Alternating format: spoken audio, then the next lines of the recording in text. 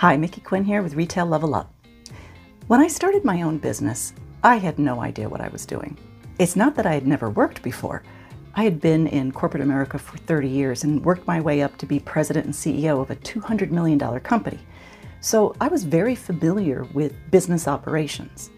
But creating and starting and running my own business, now that was foreign territory.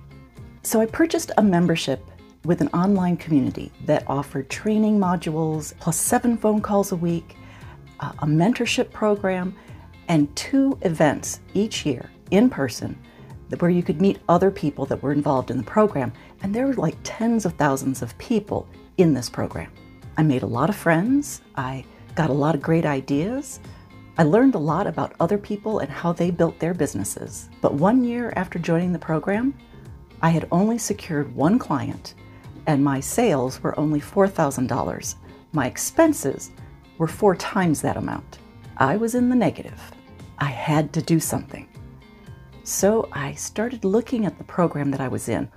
Great content, a lot of great things out of that program, but it was missing something. It didn't teach me how to market, how to advertise, how to attract clients. So I started looking for a solution for that problem. Something that would teach me how to fill my pipeline with qualified buyers and how to find those buyers. Well, I found a program, bought into it, and I viewed more modules and more webinars and more worksheets and training, and I spent hours crafting my perfect marketing message. And still, I was no closer to having a viable business. When I look back on those times now, I realize I was playing it safe. I was in my comfort zone of writing and viewing webinars and categorizing all my notes into nice, neat little files for marketing and advertising and client acquisition. But instead of wasting all those hours and days and months of trying to craft my next perfect move, I should have been doing something already. I needed to get out of my head and start taking action. And that's what I finally did. I didn't know exactly what I was doing and if it was right, but I was at least doing something, and that felt like forward motion.